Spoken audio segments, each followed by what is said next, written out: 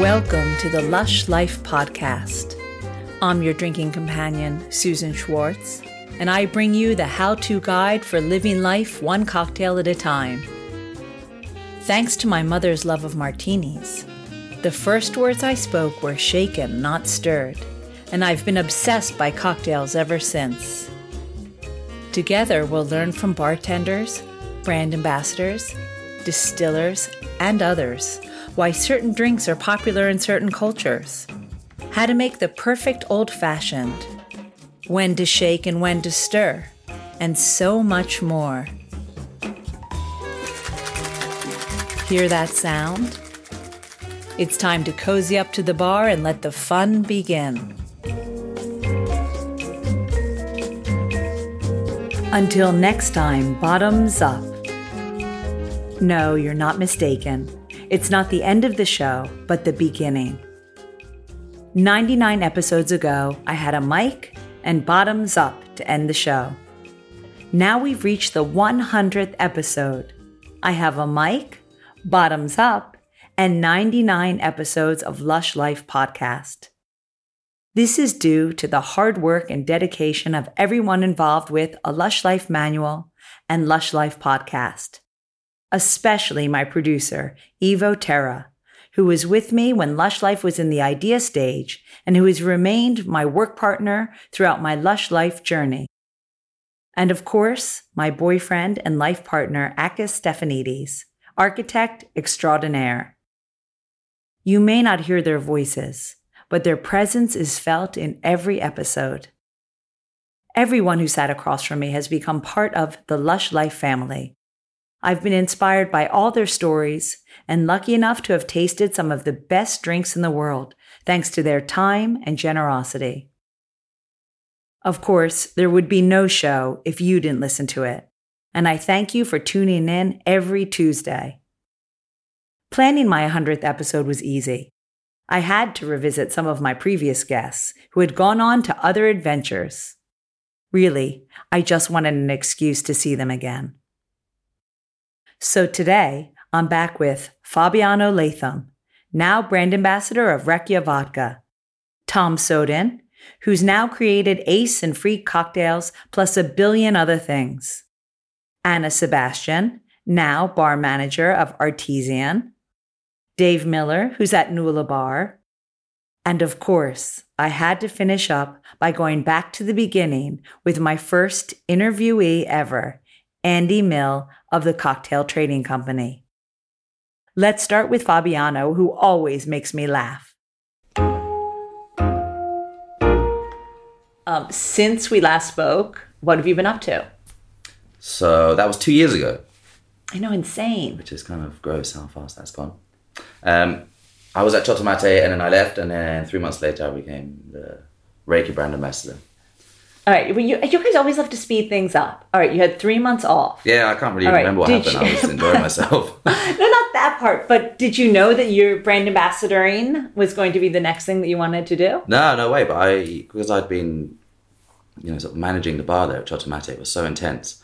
I thought this would be a great opportunity to kind of take a step back, figure out what I want to do a bunch of like events, bartending, and I was doing some shifts at Original Sin in Stoke Newington, which was great, and just kind of getting back behind the bar rather than, sort of doing stock takes and all this kind of dreadful things. And then I went to the William Grant's Highland Games in the summer of 2016. And the Reiki ambassador who I knew there, a guy called Joe Petch, he was like, oh, keep your ears open. There's going to be an opportunity coming. And I was like, oh, okay. And then the next day I found out it was his job. I was like, okay, cool. And so did you have to apply for this? Yeah, big time. But because I won a Reiki competition in 2015, I think. Oh, and right, I went to Iceland. Yeah. And I was completely in love with the country. And yeah. And as soon as it came available, I just threw everything I had at it. Yeah. Can you tell us what the application process was like? There was all sorts of big words and things. Actually, I sent one application in and it got sent back to me and they said, could you do it again? I think they were being quite encouraging. My first one, I sent in a picture of me with, I'd just written Reiki on my face. That wasn't enough for them. They were like, no, do it again. Like, okay, fine. All right, I love that. That's very cheeky of you, but Yeah, I'm glad they gave me another chance. Yeah. It could have gone totally the wrong way, right? Definitely. And so now, remember, you were like Mr. Pisco before, okay? Yeah, Misco, yeah. Misco. And now, have you just embraced vodka wholeheartedly? Yeah, definitely. I mean, it's such a huge category, and there's so many bars with like, a million different vodka bars in here. But I think for me, it's about the story of where it comes from. And Iceland is just fascinating. Have you been? I have. Yes. A couple times. Did you see Northern Lights? I didn't know. Yeah, I mean, I've been like 10 times now. I've never seen them. I don't think they exist. Maybe we have to go together. It'll happen for us both. Yeah. I think it's just such a fascinating and sort of volatilely natural place. And that's why I like to sort of explore more. It is the coolest landscape that I've ever seen. Yeah, it's like some alien. And the fact that they have, 1 million earthquakes a year, just these tiny things that are constantly shifting. Yeah. Where, like, tell me if I'm wrong, North America and Europe meets or something like that. Yeah. It's constantly the continents shift and shift. So it looks like it's kind of exploding in green and black. Definitely. Apparently they have 20 earthquakes a day. Yeah, something crazy. I don't know like how that. they like measure it. If it's just one sheep falls over and they're like, oh, there you go. One. I didn't feel it while it was happening. Me neither. I I was think there, you which is convince good. yourself. Was that one? No. Well, tell me a mini story of Reykjavik. The Am I mini pronouncing story. it right? Yeah, that's good. Lots of Yeah, people okay. say like Reykja or but it's Reykja. It means Reykja. smoke in Icelandic Okay. or steam. And so we like to say it's made of Iceland because we use so much of the local natural resources available to us there, like the geothermal energy, the lava rocks, which are just everywhere for filtration, and obviously the water is like incredibly clean. But also we draw upon the personality because we've spoken before. I'm not the most serious person. And neither are they. Like, they're serious in what they do, but they don't take themselves very seriously. As why would you if you have like a volcano in your garden? Right. So, we call it like the charmingly offbeat nature of Iceland, which which we celebrate big time. It's great. And so what are you doing for them? What is your role as brand ambassador in Compass? So it's great because it's it's still relatively small, even though, it's growing differently. But mainly just telling people about it because some people don't know it's from Iceland, and as soon as you say that word Iceland, there's these pictures blossom in your brain. But we're starting this new initiative called Adventurivity, which essentially explores the links between nature and adventure on creativity for bartenders. Because as we all work like 1 million hours a week, generally drink too much, eat badly, not enough sleep, this kind of thing. So I'm trying to look at the science behind, what things in nature, how they can affect your psyche in a positive way and sort of increase creativity by letting your brain rest, essentially. Does that make sense? So a vodka that lets your brain rest. Yeah. I like this idea. Well, it's well-being. Exactly, yeah. So it's not like we don't go up a mountain and get battered. It's like the idea is to take bartenders outside of their natural environment and go into nature and do something extreme and adventurous. And then at the end of it, you've earned this nice occasion with a drink, perhaps, on a beach or... And also you think of other things you're creating, as you said, to promote creativity as well. Yeah. Uh-huh. So earlier on this year, I cycled from Aberdeen to London. Oh, boy. Yeah. That's far. Yeah. How long did it take you? Something like 2 weeks. And it was for a cocktail competition. And so I was trying to inspire bartenders to become, adventurous and things. And did every bartender who was in the competition have to do that? No, my original plan was, I was going to do it on a tandem. And the winner had to, but it was a bit harsh saying, come, you've won the competition, now you have to cycle 80 no miles. one entered. No one did that. But so I was by myself 7 hours a day. Oh. But it was epic. And I reverted to a much younger version of myself who I thought I'd lost. Oh. Yeah, which was quite Do you think nice. it was just being out in the nature and doing something definitely. super physical? And also I had so much time to think. And I was also listening to Harry Potter, so I was pretending I was playing Quidditch. No, don't put that in there. That's going in. Yeah. And you were listening to podcasts, right? Yeah, that's what I meant. Right. Yeah, exactly. I was listening to you going downhill. Yeah. That was brilliant. All right. And so you love what you're doing? I think you probably do because you got a tattoo of a puffin. Yeah, I really on like your puffins. arm. I don't think I like puffins. I did like them when I first met you, but now it's a bit extreme. Well, the first time I saw a puffin, I fell in love with it. Did you? Yeah, exactly. Just like you. Yes. Yes. Yes. I've got a dead puffin as well as a pet. All right. Well, that's for a different conversation on a different podcast. Yeah, I bring him to trainings and people look at me like, what are you doing? Your dead pet. Does it have a name? Yeah, Sugar Puff McStuffin. Okay. Sugar Puff McStuffin. Because he's, taxidermy. He's all stuffed. Right. All right. I may need a picture of him for this podcast. I was going to bring him. All right. He's not very Can you send me a picture of him? Yeah, of course. Yeah, definitely. All right. Well, we'll see where you are in the next 100 episodes. Yeah, see you then. Okay. Next is Tom Soden, who had just opened 9 Lives Bar when we met him last. Now he's creating some of the best cocktails in a can. Plus, plus, plus. What have I been doing? I have been doing 2 things in particular. I left Sweet and Chili to pursue 2 new projects. One which is around 80% of my time currently, which is a new product called Ace and Freak, which is a cocktail in a can, but made completely without compromise. So in the same way that you would expect a cocktail in a bar. And I'm the managing director of that. And then I've also set up what is essentially a conglomerate of highly skilled people which have come together under an umbrella of Destructive Lines, which is a Destructive or disruptive? Destructive Lines. It's kind of an analogy of the Japanese definition of beauty, which is wabi sabi, which is perfection and chaos. So Destructive Lines as a reference to that. So that's kind of like a little agency which myself and a team of people, which we will be announcing next year, will be working under as a creative outlet for each of us. So how is this different from Sweet and Chili? So Destructive Lines is more of a creative outlet for each individual, focusing on more bespoke, fixed and long-term items. So for example, it's more handcrafted items. So we work directly with fabricators to produce very bespoke pieces of point of sale. We would consult on very high-end venues, one-off venues that require very specialist skills. So rather than being a mass market, high volume output, it will be more of a small scale, bespoke product.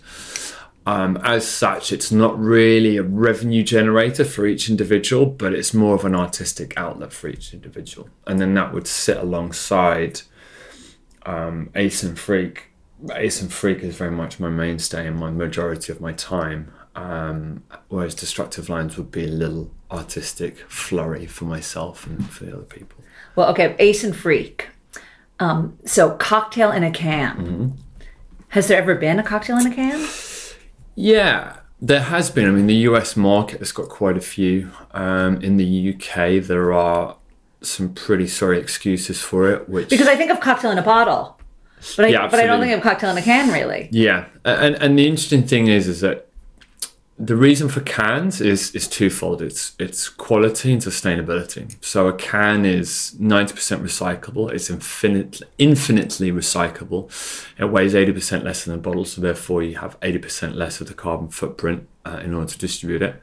And on the other side, it's quality. So light and air both degrade the quality of a product. So if I put a product into a can, no light gets in and no air gets in. And that means I need to put less chemicals or no chemicals into it. It means that I can use fresh juices.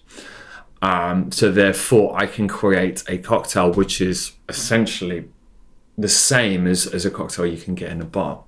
Whereas if I put it into a bottle, I get light degradation. I've got the integrity of the liquid can be compromised because of any air getting in. So it's very much a specific choice to put it in a can.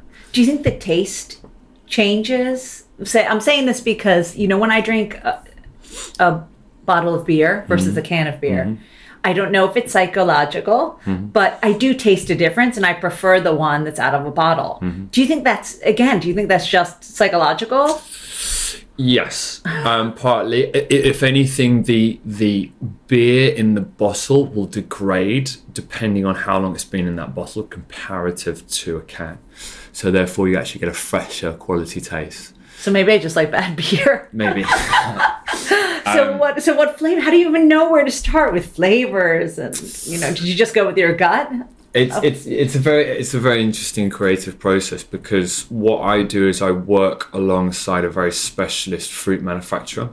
So we source the alcohol component ourselves directly from suppliers. I don't buy any brand name products. So for example, I blend my own rum specifically with a rum broker, so it's completely bespoke to us. We work directly with vineyards for specific wines, etc. We are looking to distill our own spirits. We're currently in conversation with the craft distillery, and I have a very well-known distiller who's going to produce some product for us. And I work with this fruit company, and it's very much retrofitted style and with the way that we produce this, because what I will do is I will go in with a flavor profile in my mind, and almost what I need to do is remove my understanding of ingredients, and I allow them to lead with that. So because actually the ingredients available to me are far greater than you can ever get in a bar. So for example, one of our flavors, I went through about 8 different mint essences in order to find the right one, and I ended up using a combination of the two. So I go in and I say, this is the flavor profile I want. What essences, purees, fruit juices do you have? And even if we look at orange juice, for example, I can be like a chef. So I can change the flavor of the orange due to provenance, due to the processing of this. Where does this orange juice come from? How has it been processed? Is it a concentrate? Is it a fresh juice? Is it, all of these elements, because you are subjecting that ingredient to heat, will change the flavor profile of it. So essentially, I have just got a far greater catalogue of flavors for me to work from. It just must be, for someone who doesn't know or who's not in that world, just the amount of choices are insane to even start, because just one mint is enough. 8 mints, then combining them. And so how long did it take to create the first one? It's relatively easy because as a bartender, I've spent in excess of 14,000 hours behind a bar. Then I worked as a consultant where I was working both for drinks brands and venues developing flavors. I have spent the past 16 years of my life working professionally with flavors. Mm-hmm. So I've written cocktail menus probably for in excess of 50 venues.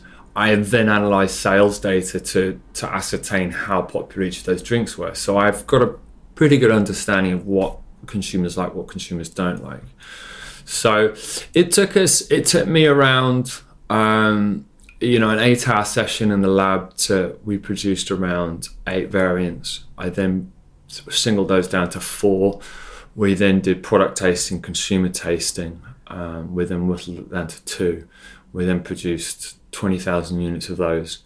And then we then market tested it. So we launched this summer into various different music festivals, venues, etc. And then I analyze sales data. I can think this tastes great. You can think this tastes great. But then I know it tastes great when I look at the sales data from a music festival and I watch sales grow, because I have a heat map, so I can see, okay, well, one person bought this, then they shared it with 3 people, then 3 people bought it, and they shared it with, so you can literally see that. So you go, okay, we've got a good flavour now. So, yeah, it's an interesting journey. So what are the flavours? So we are going to be, the launch ones that we've got we have a cucumber and watermelon sangria, which is kind of fruity, floral. We have a blood orange and cranberry Americano, so bittersweet. We have a ginger and lemongrass mule, which is sour, spicy. And then we have a mint and elderflower spritz. So that's a very interesting one because it's actually quite dry, fruity, a tiny bit of nut on the back of the palate. So it's a little bit like a Viognier with a little bit of a bitter aperitif in there. So it's kind of fruity, dry. It's nice. It's good. So back to Destructive Lines. Yeah. If I wanted to start a bar, Yeah. would I come to you and say, I want to start a bar? I'm just trying to figure out how people would find you to... I know you can be found and all the people in the know you, but just maybe someone who might be listening to this go, they sound great. I want to build a bar. How would people find you? Are you www.destructivelines.com right. and then get in contact. I mean, generally speaking, we don't publicize. Same with my personal consultancy with Project Akai. It's through referrals only, just because I have so much going on. And when I left Sweet & Chili, I became a father, and when I became a father, I made a very conscious decision to only do things I loved, because effectively it makes you happy, and if you're happy, then you're effectively rich. And you realize that when you have a child, this little human being is a complete sponge to your mental state. So if you want a happy child, you need to be happy yourself, and that's, for me personally, one of the secrets to parenting. If you're happy, your child's happy. But yeah, destructivelines.com, and you can find us. I think you left me with that last time. Yeah. That if you're doing what you love, you are happy. And that is the most important thing in life. Absolutely. So I'm still glad that that's still the same thing we're ending with. Yeah, exactly. Yeah. So is there anything else you're doing apart from all, those two big projects? Yeah, so I got approached by a family friend who called me up, and I think, as with a lot of my family and a lot of my friends, I don't really know what I do because it's very separate. And she calls me up one day and she says, "Tom, I've got a question for you. Does anyone use bamboo straws?" And I said, "Well, it's funny you should say that, because yes, they do, and we use them a lot in Nine Lives." And she said, "Well, it's interesting. We're thinking about setting up a bamboo straw company, because we've been working with these guys over in Indonesia that are hand making all of the straws themselves. So we decided to set up a business, which is kind of two guys over in Southeast Asia, one in Hong Kong, one over in Indonesia, some guys over in the UK, and we set up a company called Sinta Bamboo. And Sinta Bamboo is about producing barware in a sustainable way that has a direct human impact. So what we do is we produce bamboo straws on a small island over in Indonesia. They are all made by hand. They support the local community. So what this enables us to do is enables us to take Western money, place it into an environmentally perhaps unstable environment, and from there what we can then do is we can produce these straws. This then puts money into the local community, which allows them to create a sustainable industry that has no plastic. There's no plastic. The bamboo straws are packaged in bamboo. They are then wrapped in twine. There is no bamboo. There is no plastic within that whole environment. And then it also generates money which goes towards a local charity which looks after children in that local area, increasing, basically teaching them to read and write as well. So there's a human benefit and there's an environmental benefit. I joined Anna Sebastian in her new digs at the Artesian Bar in the Langham Hotel.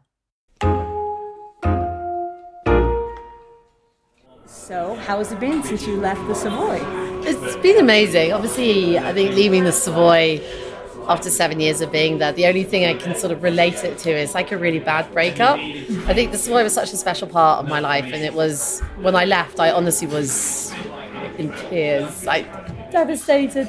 But I think it was the right time to go, and it was the right time to move on, and for myself, sort of personally and sort of professionally as well. And I think the opportunity at the Artesian came out, and it was something that I found really interesting. It was a bar that I'd always loved. It was the first bar that I drank whiskey in, like a good whiskey, Macallan 18.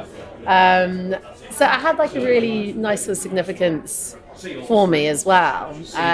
So joining this, and I think also it was for me, it was a hotel bar that sort of redefined how people looked at hotel bars. You could come in here, you could have fun, you could drink something out of a crazy serve or do shots of mezcal and it still be sort of acceptable in the environment. So I think it was really pioneering of its time. And then when the opportunity came out, obviously, a couple of years later, it was something that I was really interested in. I guess what the Langham wanted to do is bring in a new leadership team and almost give us that sort of fresh canvas in a really beautiful hotel and a beautiful environment to do something really special.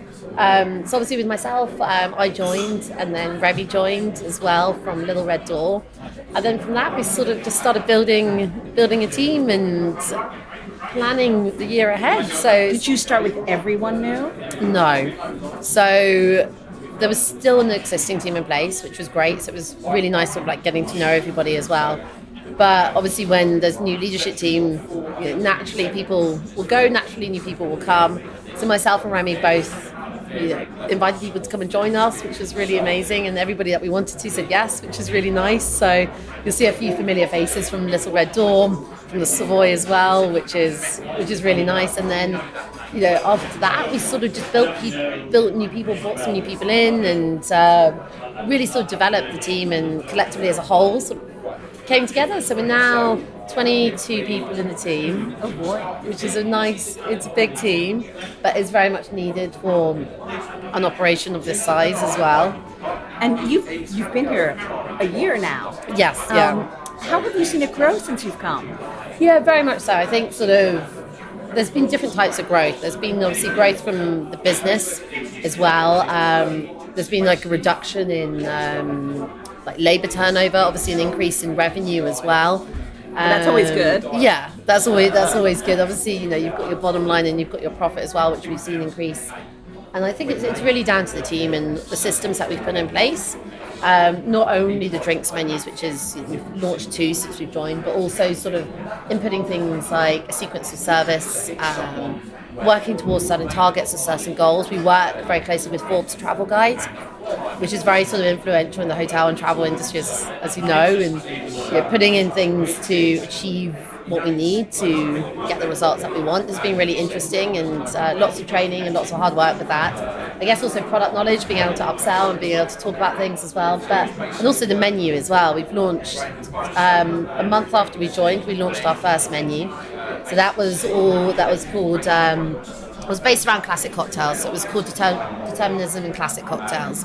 So we picked 15 drinks, and we looked at the idea of where the ingredients is from, and how the environment affects that ingredient. So a lime from Sri Lanka is going to taste very different than the lime from Mexico, and so on and so forth. So we kind of did our own twist on classics, and that was very much, we wanted to serve our own drinks, but also we wanted a fresh start. And I think the direction of where drinks are going in the industry is going away from the extravagant serves, and it's much more about the liquid as opposed to the less drama, more liquid. Exactly. Yeah, I love that expression. So it was very much that blank canvas. The menu, the design of it really reflected that as well. It allowed us to kind of, I guess, start putting our mark and I guess our ethos and our sort of vision on the space. You said that was your first menu. So Yes. then how have the menus grown in time? So we had that one for, I would say, we had that one until May. And then on May the 9th, we launched our second menu, which is called Artesian Moments, which is what we have at the moment. Well, I have a question. Why did you feel the need to change menu? Was it seasonal, or you just felt, okay, we've had that one for a while, let's scrap that and try something new? I think it was always a plan. It was always a plan to release, for want of a better expression, a temporary menu. It didn't really end up being a temporary menu because it was really a beautiful piece of art, so to speak. But we wanted to do that straight away, like I said, as almost to kind of set precedence that this is what we're doing next. And then the second one we wanted to release 5 months after as our sort of main menu. So quite soon after. Quite soon afterwards, yeah. So we didn't have a lot of time. Most menus, you work on for a year and you have a lot of time to develop the liquid and develop the design and training. But that would be too easy, I guess. But that's a really tough thing. Yeah, it was. It it was tough sort of pulling all elements of it together in such a short amount of time. 5 months is such a short time. Did you feel you kind of got your market research, as in the people who came, those drinks that they chose, those were the ones you were going to go with? Or you just said, forget that, it doesn't matter, we're, going to do what we want? Yeah, I think maybe a combination. I think in hindsight, 5 months is not enough time. I mean, a year is almost not enough time. But I think in this environment, if you're here, if you're present, you get to know your guests very, very well. I think our current menu is very relatable for people. It's all about, we have 17 drinks on the menu, each representing a different life-defining moment that essentially we all share, but have very different experiences. So maybe it's the first time you fell in love, or the first time you went traveling, or the first time maybe you had a kid, or the first time you went to big school. Again, because we're all from different places, we all have very different experiences, and therefore we have different flavors associated with those moments. However, in order to make the drinks not our moments, but our guests, we actually sent out a survey asking people what flavors and scents and smells do you relate to, say, turning 18. And from that, we got just over 500 responses back. And we picked out the flavors that kept reoccurring. So essentially, we found a consensus amongst things. So, turning 18, it's smoke, beer, tequila, sambuca. All of these things sort of kept... All the vices, really. Exactly. So, we picked the top ones we made, and then essentially we made drinks out of those flavors. So we always say the flavors were always there, we just had to ask the question. And that leads on to, Remy has a background in philosophy, so there are lots of theories sort of behind it. I studied at school psychology, so we both have a good understanding of, there's the depth to... No, I understand. There's the little red drawer. I remember was, what painting did you like? Yeah, it's very evocative. They pick a drink based on the painting. Exactly. So that doesn't surprise me that it came from there. And it was amazing, and that sort of creative direction allowed us to create a beautiful menu that is very easy for guests to interact with and people to relate to, which is quite nice. And probably puts a smile on everyone's face. Yeah, it's a nice sort of talking point if you want it to be, and it's not intrusive. And it's all about the liquids. In order to develop the liquid, we constantly have somebody on a lab shift. So by that, we've got this beautiful lab downstairs with all our equipment in. And we have somebody there all day, just preparing all the liquids and using all the equipment, whether it's a rotovap or the centrifuge or anything that you could think of, we have down there to create whatever we need. Do you ever try your hand at creating things? Yeah, definitely. I think everybody has the opportunity to do so. And the way that we've hired people in this bar is traditionally hotels, you have the bar, you have the floor, you have the bar back, you have a host, whereas here everybody will do everything. So 1 week you may have 2 shifts on the bar, 1 week you may have 3 shifts, and then the rest of the time you'll spend on the floor or on the door. And the reason why we do it is, I guess it's operated maybe like a street bar, for example, maybe like Coupette or whatever else. And it allows not only better knowledge, but also better delivery of the drinks and a better experience and service for our guests. Definitely, because I know I want to walk into a bar and recognize people and have a discussion with them, and see them all around. So that would, I can't imagine that it doesn't work so well. Yeah, and you know what? It makes... For one thing, it makes doing the rota so much easier. But also, there's only 9 seats at the bar. If those 9 seats are full, and sometimes people will sit there all night, and you come in, say you work in the industry, and you want to sit at the bar, but there's no space, you can still sit at the table and still have the same experience because you're getting the same people serving you the drinks. Or, whoever's at the bar can come round and serve a drink. And so gone are the days, I think, of this traditional sort of setup. I think it's very, very interesting. And we have a very even split of guys and girls in the bar, which is really nice. So it's a really good dynamic that we have. And moving forward, it's definitely something I'd like to see other places embrace as well. Well, after the next 100 episodes, I will not be surprised if you are somewhere else training more people to do what you love, because definitely your enthusiasm has not gone down since we met the first time. I hope not. Definitely not. You're just passionate. Yeah, I mean, it's an amazing environment. I think the industry, it changes constantly, and you have to change with it. Whether you're in a hotel, whether you're in a bar in East London, whether you're in a bar in India or wherever, things constantly evolve. And I think with all the travel that happens, it makes a community much smaller, but much more interactive as well. Absolutely. Which is really exciting to see, really exciting to see. Well, thanks so much. It's my pleasure. Dave Miller wanted to make Hemingway a margarita in Dalston. Now he reports from Old Street, a place he knows well. So the last time I met you, we were in Ray's bar. Yeah. So now we're someplace completely different. Now it's a female bar. Yes. It's Nuala Bar. No, it's Nuala, yeah. So what happened to get you out of there and into here? Well, it just kind of, just an opportunity came up. But Ray's was kind of running its course. It was a cool project when I was there. But the powers that be decided that they wanted to do something that was a little more late night and a little more messy, I guess. So, it was all it was very cool. Everything happened in a really nice way where we kind of had this cool project and people still miss it and I miss it, but... Does that mean more, high volume cocktails? More, fewer, less classic less cocktails? refined, I would say. A little more sweaty and messy, I guess. Uh-huh. And then around about the same time, I was very lucky that Nuala came up.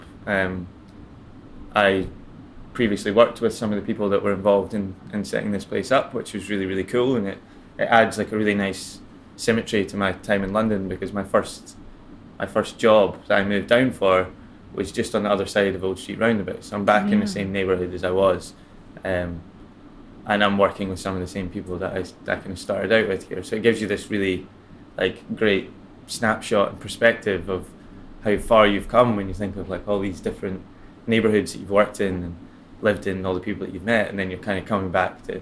How long has it been since you worked in Old Street? Moved to London 6 years ago, so that was... Right, I didn't think it had been that long. Yeah, so but it's really cool. So we can't be really dramatic and say, no, now it's you're not coming home. No, Right. not at all. But I mean, it's it is really nice to kind of think about it in that way, because this industry moves so fast, and you find yourself going everywhere, and to kind of be back here is really fun. So yeah. So what are you doing here? I'm the bar manager here. I'm in charge of the wet side of the business for the restaurant upstairs, but mainly my focus is the basement.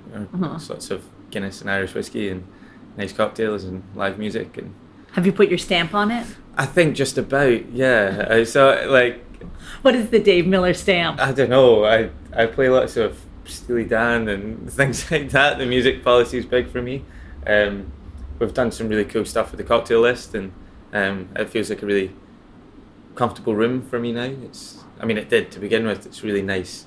It's a really nice spot, but it's definitely a room that I enjoy spending a lot of time in. It's not a chore to come to work, so it's always a So good what time. did you do to the cocktail list? We changed it into, we tried to do modern classics. Being where we are near Old Street, we get a lot of, especially over the weekend, you'll get a lot of guests who'll come in from outside the city who have just got off the train. So it was trying to put together a cocktail list that spoke to people that maybe aren't your typical East London cocktail set, but still doing things interesting. So we did kind of modern classics, but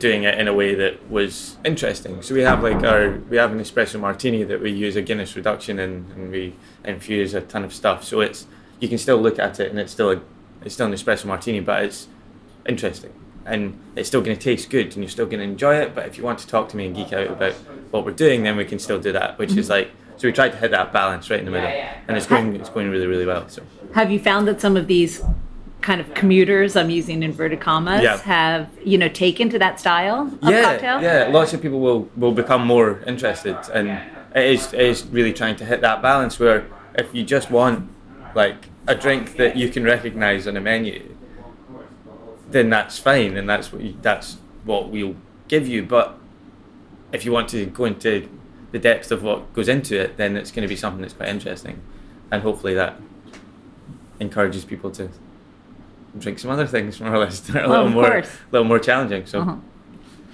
So, in the next 100 episodes, yep. you think you'll still be here?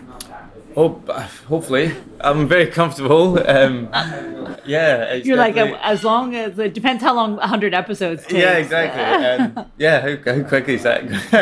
No, I mean, I would hope so. It's a very comfortable place. We have a great team and we have some really nice stuff, and we're working on some really cool things. So it's not a chore at all to be here. I do enjoy coming here every day, so I would hope so. Yeah. Good. Well, I'll stop by. Yeah, sweet.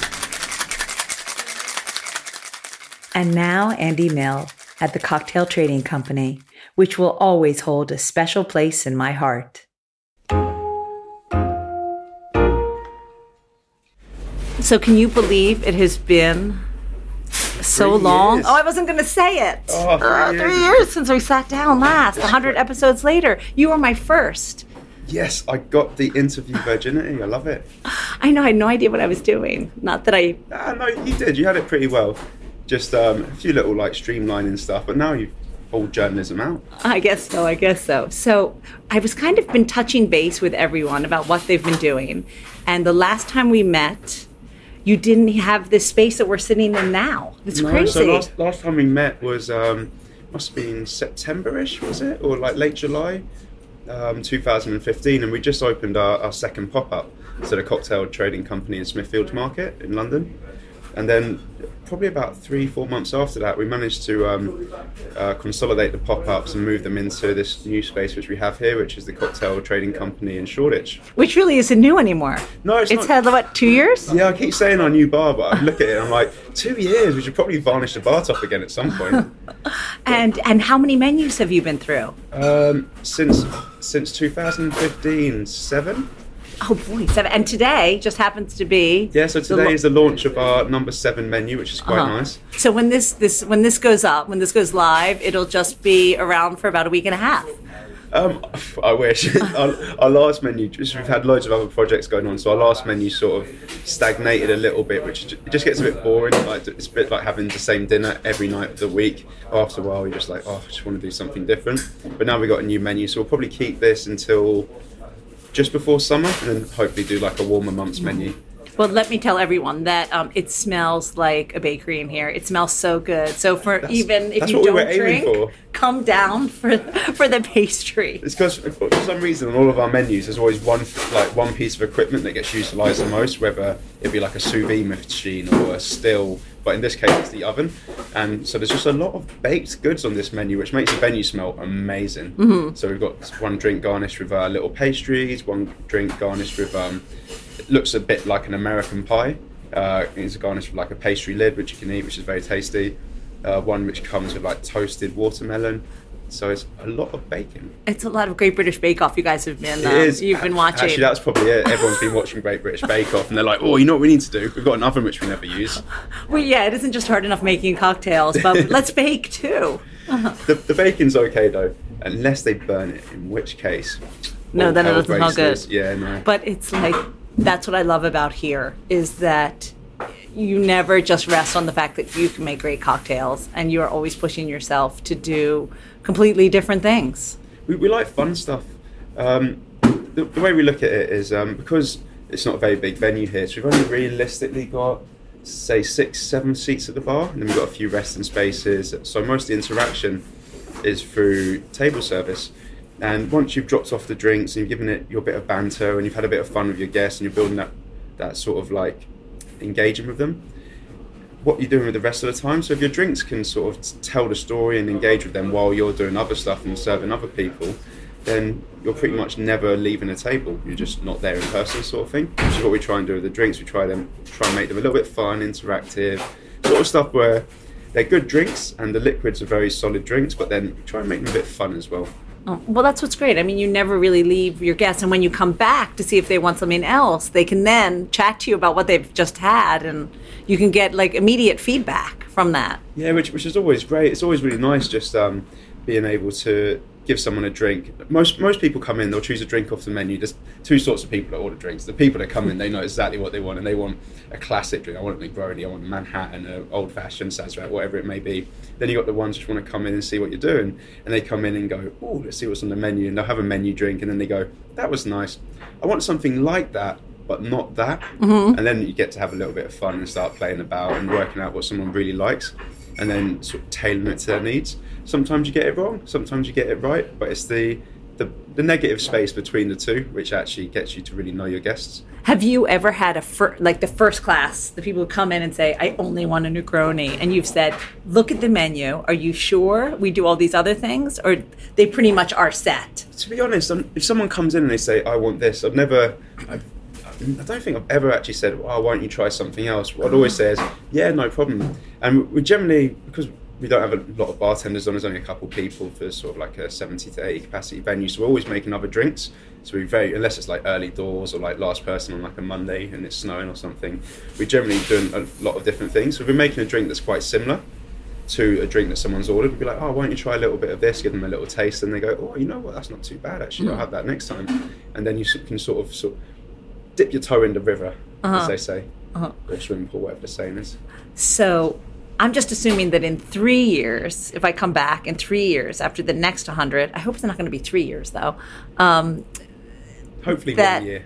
1 year between now. No, gosh, No rest for the 100, wicked. no, I can't. No, at least it's 52, right? So at least be 2 years. But what are your kind of hopes and ambitions for the next few years? So we've got a couple things on the books at the moment. So first one is we're opening a second site in Bristol at the moment. So we've just been refurbishing that for the last sort of 3 months. And we're quite hands-on, so we do everything, or mostly everything in-house except for electrics and gas work. So we do pretty much all the building works, all the interior design, all the product, all the brand development, everything. So that is due to open hopefully in the next couple of weeks, which is called Filthy 13s, which is down in Stokescroft on Cheltenham Road in Bristol. And then we're hopefully doing another bar in London. Fingers crossed, we've got an offering on a place and it's in legals at the moment. So if that all goes through, we should have sort of a confirmation on it, ideally before Christmas, which would be nice. And that would be a cute little Christmas present for us all. Yes, now I'm totally superstitious, so I'm not going to even ask you about that. No. We'll come back in the new year, and you Yeah. will tell me more as it happens. Yeah, if it doesn't go through, we'll just never mention this moment again. Right. And can you just like edit it out, the interview? If All it right. does go through, then we'll be like, yeah, we got it, Christmas Oh my present. God, that was what they were talking about. That's London so bar cool. number 2. Now, I have a question about Bristol. Why Bristol? So Bristol is a really great city. A couple reasons. From a bar point of view, there's a handful of really good bars there which have been there for years and they're really well established. And they've got a great sort of repertoire, great clientele. A lot of really good bartenders that work in other cities now and around the world started off in Bristol. And then Bristol is quite a small city. It's a very communal city, but they really care about the local community. So it's one of the few places in the UK where they have a thing called a local pound, or in Bristol it's a Bristol pound, which is essentially a currency, which is a local currency, which you can only redeem in independent businesses within the city. So, and it's a way of stopping the money leaving the city, so it gets recycled within the community. So instead of, say, going to a supermarket, you buy a sandwich, a bit of that money will go to the people working there, which they'll spend in the local community, but the lion's share of the cash will actually go to the shareholders, which could be anywhere in the world. But in Bristol, everyone is so much about like local community and local business that, you know, if you spend £1 in a place, probably 50p of that pound is going to go back directly into the local community. So it's just a great place to try and build a business and build just a great community-based bar business. Everyone comes down, there's a really nice tight-knit group of people that drink cocktails in Bristol, and it seems to be growing every day. And now with cocktail culture becoming so prominent and almost being the bread and butter of the English high street. So it used to be pubs were the places that you go, but now it seems people like to go to bars a little bit more, the service is a little bit better, the product list is a little bit more interesting, and I think Bristol was just a phenomenal place to try and accomplish that. Well, it's got a lot of foodies there. I think it's got more Michelin star restaurants per capita than any other city in England. And you need drinks to go along with that Michelin star food, of course. You do, but you've got to do something before, and no one's ever full when they leave a Michelin star restaurant, so you've got to do something afterwards. Exactly. Now, while you're telling me about Bristol, it does remind me of our interview so long ago. And you were the first person I had ever heard who, I call it, created a bar like John Lewis, where everyone was invested in the business. And so it doesn't surprise me that part of Bristol would be attractive to you, because I thought that was such a wonderfully generous quality that you had, that you really wanted your staff to be part of the whole project. Yeah, well, I've always found it really important to, we all have, myself and my business partners and co-founders, that it's really important to keep your staff within the company. There's no point trying to scrape as much cash out of a business as you can if the business, every time you scrape the money out, it just gets worse and worse and worse. But if you can just leave a bit of that money and take what you need to survive, pay your rent, make sure your cat's fed on time, so on and so forth, and then just leave it in and grow the business with your team, and then give them a piece of the pie so they feel vetted in it. Then when it comes to actually, say, splitting profits, and you're like, oh, you know what, I'd really like to get a car now, then you look at it and everyone else is like, yeah, it's all right. You take a bit of money, you get your car, I've got a bit of cash, I'll get my car, we're all happy. There's no reason to downsize on quality.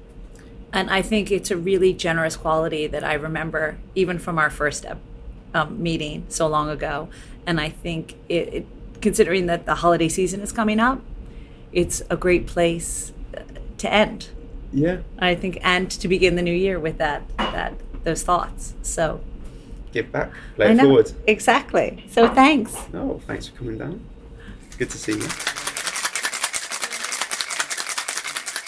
A huge thank you goes out to all my previous guests and everyone who helped me, even in the smallest way, especially the PRs who made these interviews possible and got the word out.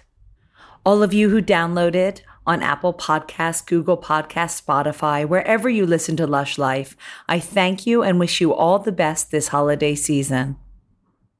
As it is holiday time, I wanted to let you know that I'm helping to raise funds for Healthy Hospo, a foundation that my guest and friend Tim Etherton Judge set up.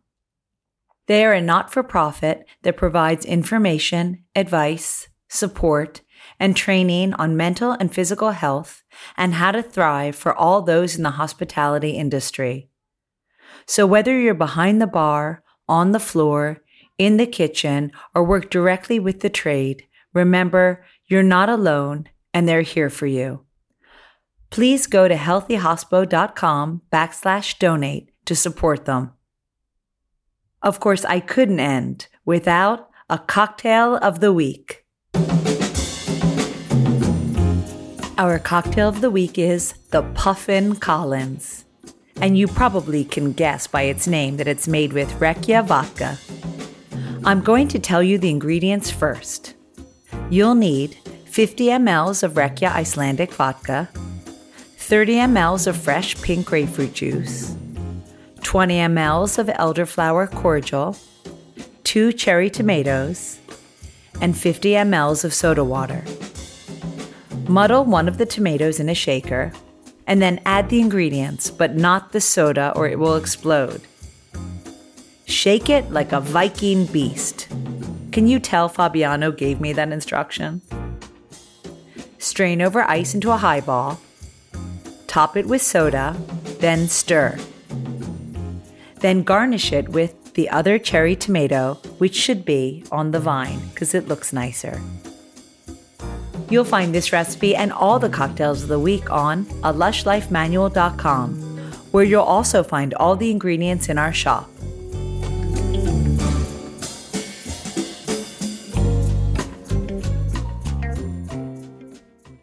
We're taking a break until the new year when we start with Season 3. No hints, as it would ruin the surprise, but there will be some small changes for all your listening pleasure. One thing I can reveal is our first guest will be Mia Johansson, the co-owner of the award-winning Bar Swift in London. I fell in love with her the first time we met, and I didn't even know that there is always my favorite Venetian cocktail on the menu, a scropino. So have a great holiday and remember to donate to Healthy Hospo at healthyhospo.com/donate. Now say it with me. Until next time, bottoms up. Thanks for listening to the Lush Life podcast, the sister of A Lush Life Manual. For more information and links to everything you heard, plus a bit more, please visit alushlifemanual.com. Always remember the wise words of Oscar Wilde. All things in moderation, including moderation.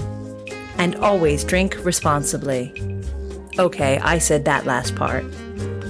Theme music is by Steven Shapiro and used with permission. Lush Life is produced by Evo Terra, and I'm your hostess, Susan Schwartz. I'll see you at the bar.